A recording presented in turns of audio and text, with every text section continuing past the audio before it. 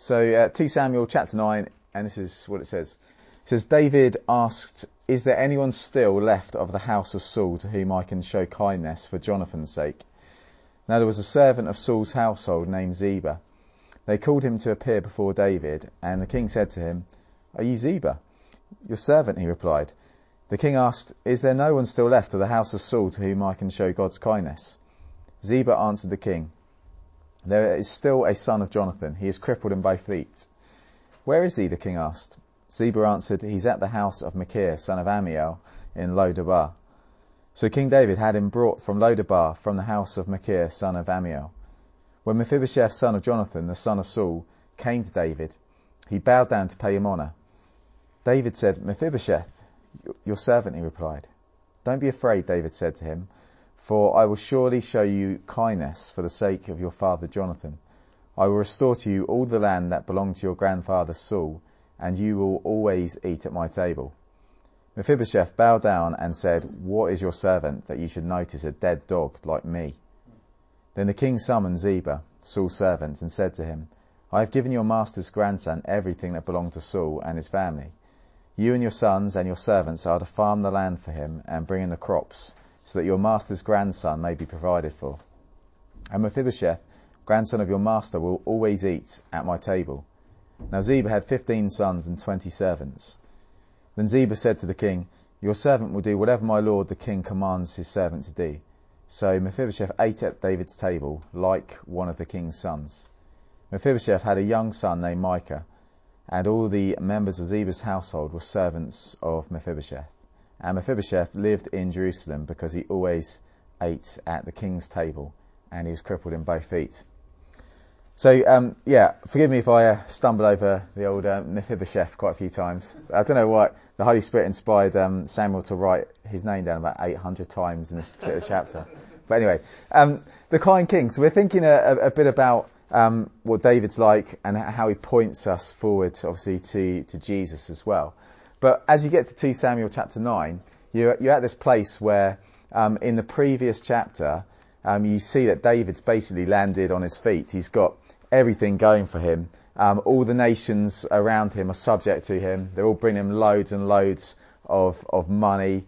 And David basically is having a really, really, really good time. His name means, as we know, beloved of God.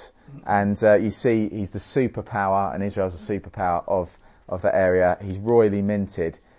He has absolutely everything. So David has absolutely everything, and I think the author's obviously want us to get that in our minds as you read 2 Samuel 8. David has everything, so that when we come to chapter 9, you see a massive contrast going on with Mephibosheth, who has nothing. He's completely broken and empty, really. And I guess you could kind of talk through, or you could tell the story of Mephibosheth, and he might say something like this. He might say something like this. Aged 4, I was having a really, really good life. I loved hanging out with my father, Jonathan. We used to go on loads of adventures. We had lots of great fun. And my grandfather was king of Israel. His name was King Saul. And it was a brilliant life. I could have fruit shoots on tap. There were crudités with hummus. I didn't know what crudités were until recently. What generation do you speak to? Yeah, this is crudités. Yeah, I didn't know there were. Some lady who's quite refined told us. Yeah, there you go, those things. Any of those. Your sort of thing, right? Yeah, it looks like your sort of thing. Yeah, so you had crudités, hummus, crayfish and dill vol au vents, soufflés. Basically anything he wanted, any toy he wanted was his. So Mephibosheth would say, "Oh, I had such a brilliant life." But then age 5, obviously the page turned and everything went really bad. And so Mephibosheth would say and tell then about what happened at age 5. So there's a situation, if you remember back to 2 Samuel chapter 4, where Mephibosheth hears and his au pair hears, if you like, the story of what's happened, or certainly the news comes to his carer of what's happened to his dad, Jonathan, who's been killed in battle. And then his grandfather Saul has committed suicide, and so it would have been absolutely devastating for him. And then on top of that, to kind of add to all the trauma and all the stuff that was going on, the au pair thinking that we need to get out quickly in case we get killed as well, picks Mephibosheth up and accidentally drops him, and he ends up lame. And so Mephibosheth would say, look, I went from this place of having everything myself, having a brilliant life, to absolutely having nothing, that my cup was empty. And we're told here in 2 Samuel 9 that he then ends up living, and this is probably about 15 years or so later, so he's aged about 20 when this happens. But he's living away in this place called Lo-Debar, which is really interesting because it's in the middle of nowhere. It's a kind of deserty kind of area, and Lo-Debar means nothing. And so you've got David who's got everything, and Mephibosheth who's got absolutely nothing. His dad's gone, his grandfather's gone, the kingdom that he was part of is gone. He's at rock bottom. And then as you pick up the story and ask Mephibosheth, well, what happened on this particular day? Mephibosheth would say, I heard the bell go on my house, and obviously being lame, I couldn't get to the door, but the door was opened by Machir, son of Amiel, and I heard at the door there were lots of soldiers there, and these soldiers were asking for me, and my heart kind of absolutely dropped. My heart sank at this particular point because I was thinking back to all the times where my grandfather had mistreated King David, because I knew these soldiers are from King David, and he would remember back to when his grandfather used to try and use David as his own personal dartboard and try to spear him twice, and how Saul had also stolen David's wife and given her away to another man, and how he then hunted down David, and so all these things, no doubt, would have been racing through Mephibosheth's mind as that door knock or the doorbell came. And he would have been fearing for his life. You see in verse 7, and we'll come on to this a bit later, but David says, don't be afraid. The reason he would have been afraid is because he knew that in the ancient Near East, that if a new house came to power, you would liquidize, you would wipe out the previous house. So he knows that this is game over. Well, he thinks he knows. Anyway, this is game over. This is the end. And so Mephibosheth is there, and he's just full of shame, and he's full of just realizing that his life is nothing. He is no one. He lives in a place called nothing. Everything has gone wrong. And I thought it's quite an interesting kind of, on one level, parallel to where we find ourselves out in the 21st century in the UK, with a lot of people that we talk to are at that kind of same place of the feeling of the shame of not being the person they thought they were, not being at the place they hoped to be, and it's they've been told, and throughout our culture we're told constantly, you can have it all, you can have everything. This is a classic film from 20 years ago or so, where the character said, our generation has had no Great Depression, no Great War. Depression is our lives. We were raised on television to believe that we'd all be millionaires, like Del Boy, movie gods, rock stars, but we won't, and we're starting to figure that out. And it's really, I mean, although it was quite a while ago that film came out, it's actually really insightful about where I think a lot of people were starting to realise they're told you can have it all, you can go and do whatever you want, and then they start hitting their 30s and they start realising they can't have it all, and they haven't got much of a future, and actually their life is in a bit of a 2 and 8. Glyn Harrison, he made a point in the Big Ego Trip. Failure to hit the big time may be leading people to hit out, not at others, but themselves. So I think as we chat with people, and as I certainly chat with people, I find that a lot of people seem to be very weighed down, and they can't necessarily put their finger on it, but it's because they're seeing themselves as nothing, living nowhere, their lives amounting to not very much at all.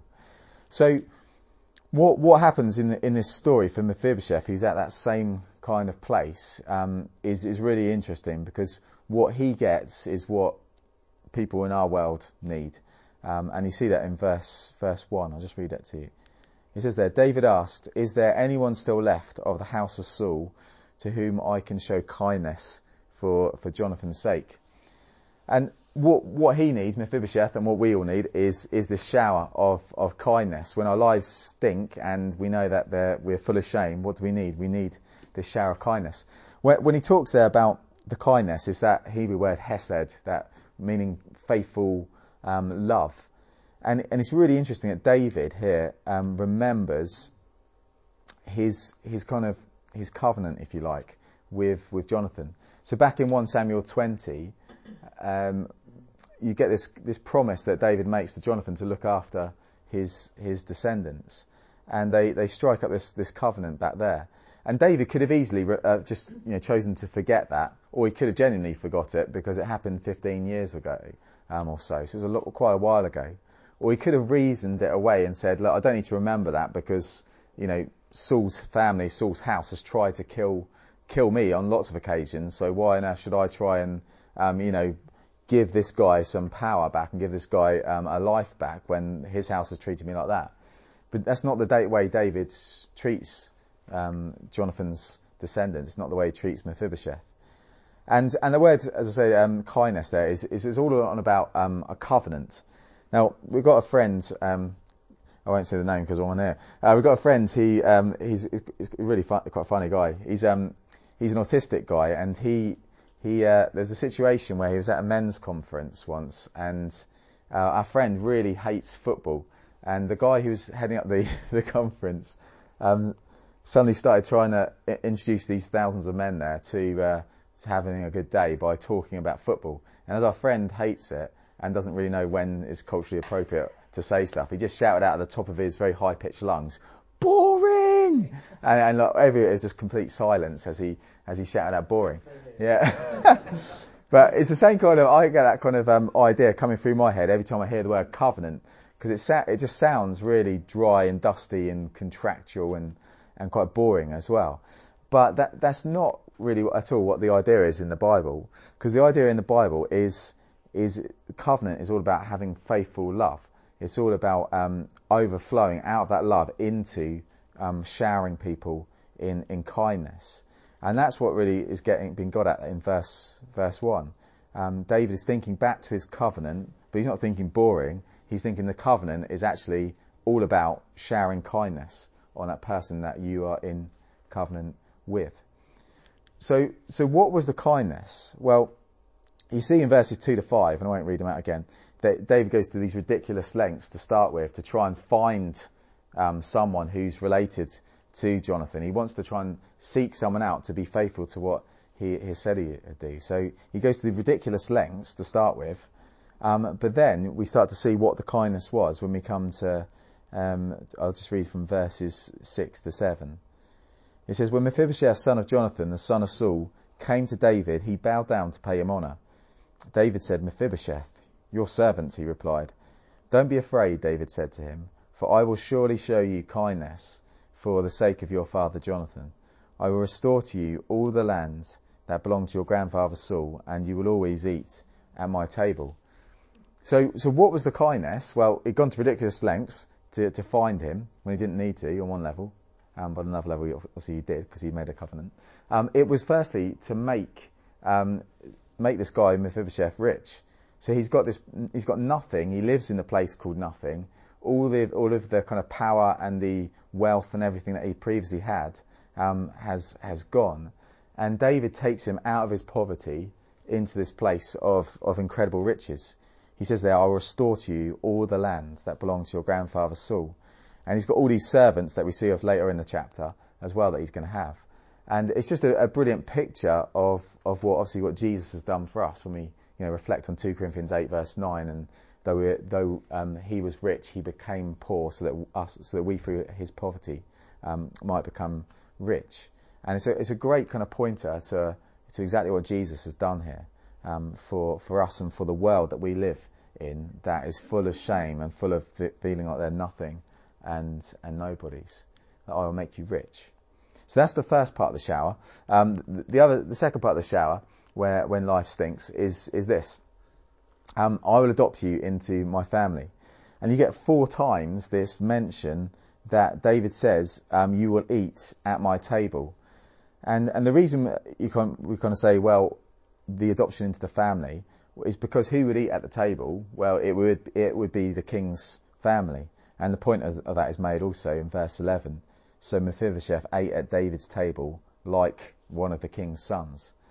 And so you've got this guy who's lost his family and lost everything, and now he is restored and given a new family and given a new name and a new identity. And it's just an incredible act of love and kindness from David. As we talk with people, lots of people got different ideas about what God is like. As we chat with people, they've all got different understandings. Quite often people think he's just a God who's like trying to show off his power and just is this God who's a bit of a... If you listen back to the New Atheists, they always used to talk about him being like this dictator or, head of a totalitarian regime or whatever.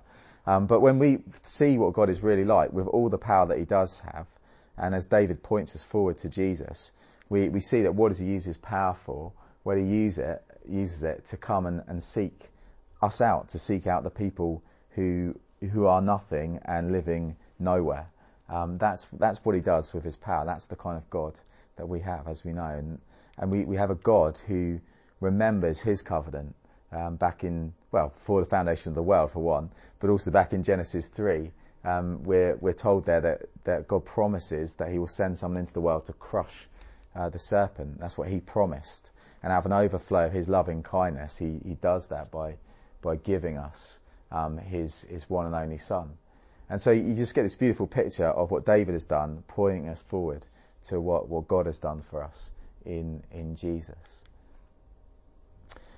It's also worth, I think, thinking that when David here is doing this covenant thing, that we're also in covenant with one another. So we're those who've been brought to the king's table. All of us, as sons and daughters of the king, are family now. And so I think one of the things that we can kind of pick up from this as well is the need for us to be living, obviously, authentic Christian lives. I've been reading quite a few books recently on apologetic stuff. And there's been some interesting ones, particularly there's one by a guy called Kevin Van Hooser, which sounds a bit odd, but he's quite an insightful kind of guy. But he talks about this style of apologetics, which is all like ridiculously weird and technical. But what he means by it, basically, is that what we need to be doing as we try and defend the faith is actually embody the faith as well, as live out the Christian faith, and also so when we speak. We're speaking in a way that is like Jesus, and it isn't just here's a bunch of facts propositions you need to accept, but actually we live out the Christian faith and embody it in the way that we do it. That we, a bit like Spurgeon in the Soul Winner, just kind of we preach our guts out. We fire out all the cannonballs. We fire out everything when we preach, rather than having just here's some technical things and it being really mundane. And I think it's important that when we think about what we're to do, in terms of as Christians, we're evangelists who proclaim, but we're also those who are to actually be demonstrating the reality of the gospel as well. And one of the ways we can do that is by realising that we're to shower each other in kindness, and obviously not just us as evangelists, but those in our churches as well, wherever we may go. And we're not to do it through gritted teeth, but we're to rather kind of go to bed with the theme tune of Cilla Black singing "Surprise, Surprise," the unexpected hits you between the eyes, because it's the idea that David here does this amazingly surprising thing. The covenant isn't a boring thing; it's a thing he does out of joy and out of love, that he wants to surprise Mephibosheth. And I think that's something that is really key for us as well, to go through our life thinking, who tomorrow can I surprise with love and kindness? Whatever it may be, whether it's buying someone a coffee or cleaning someone's house or whatever, but just to try and think to ourselves, who can we shower in love? And as Jesus says, it's by your love that people will know that you are my disciples. So the shower of kindness is what God does for us, and then because he's done it for us, that overflows out of us to others. And it's something that, as God has entered into this covenant with the world as well, that we obviously are there to shower our non-Christian contacts and friends and the people in our families with that kind of love and kindness as well. And so often that is, again, a thing that provokes even more opportunities for us to talk about Jesus. So let's move on to the last kind of bit, and people can say whatever they want. Yeah, I know, it's ugly, isn't it? It's terrible. Yeah, I'm not sure it's more like a rat, I think so. So there's the pug. So I just wanted to kind of pick up on one more thing really at the end here, because actually two more things. But if you look at verse 8, In response to this shower of kindness, you see what Mephibosheth does. It says he bowed down and said, "What is your servant that you should notice a dead dog like me?" And that kind of response is one, coming back to what people will so often think about the shame of their lives. I think underneath the bravado and underneath the exterior, there's a lot of people thinking, "I'm a dead dog. I'm nothing. I'm nobody." And what our culture says you should do is you should boost these people. You should tell them, "No, you're not a mutt or a mongrel. You're actually a pedigree. You're amazing. You're incredible."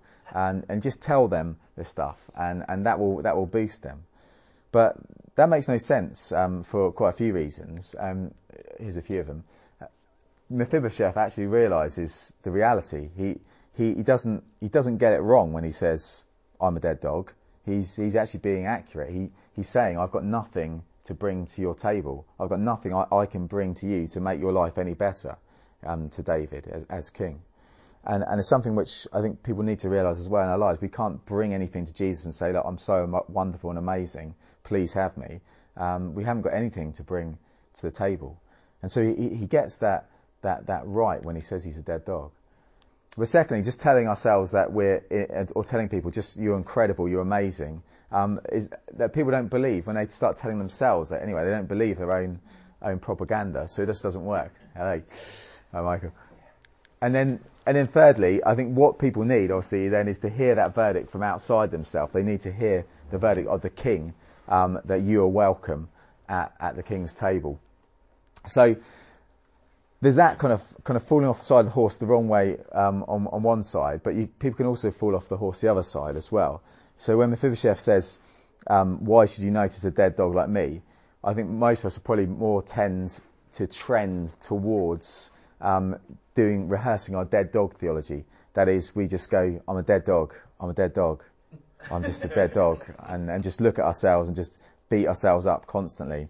And what we need to hear and believe is what David says to Mephibosheth, which is, "Yeah, you are, but come and sit at the table. Come and be one of my sons. Come and feast with me."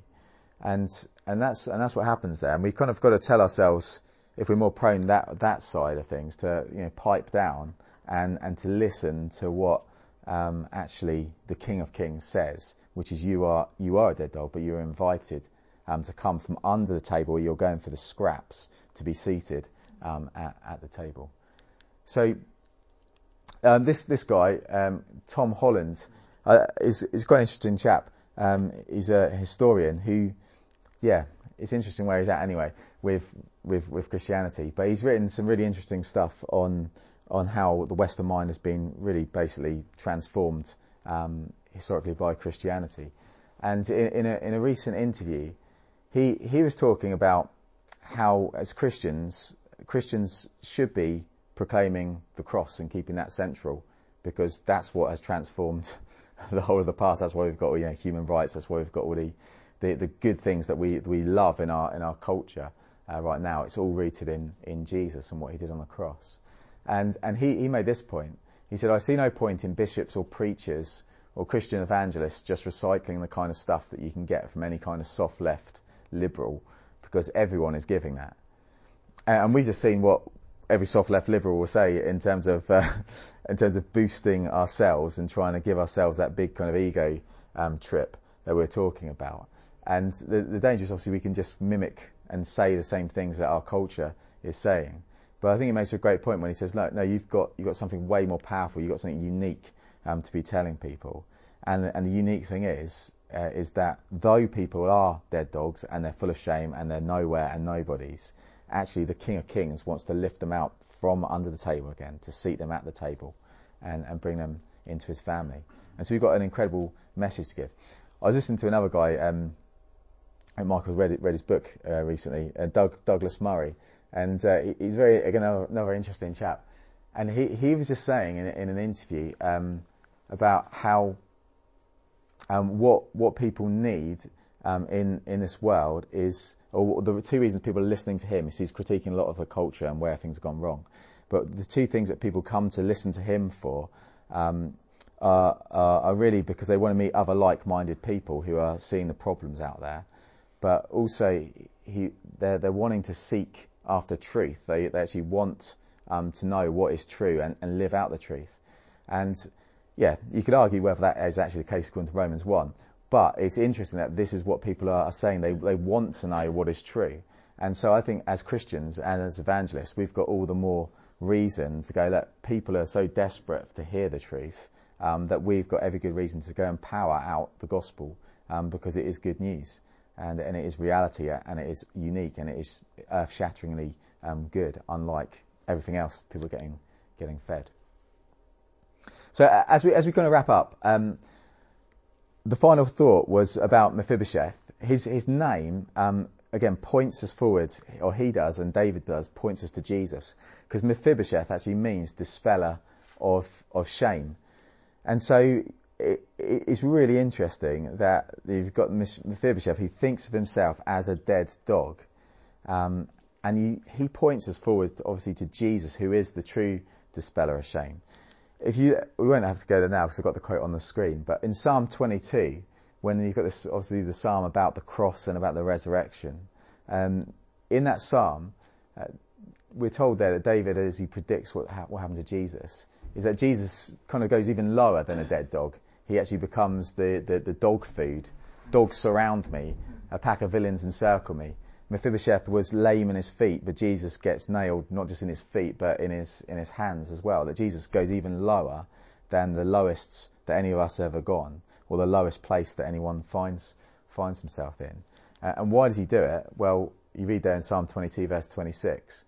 It says there, because when he resurrects, he says the humble will eat and be satisfied. And it's again a picture of how the king will become the dead dog and go lower than the dead dog, to lift us up so that we can have a place at the table. And it's that king who we love, and it's that king who we delight to share with the world. And it's that king who removes ultimately and dispels all the shame that is caused through our sin and our issues. So I'm just probably just going to end there really.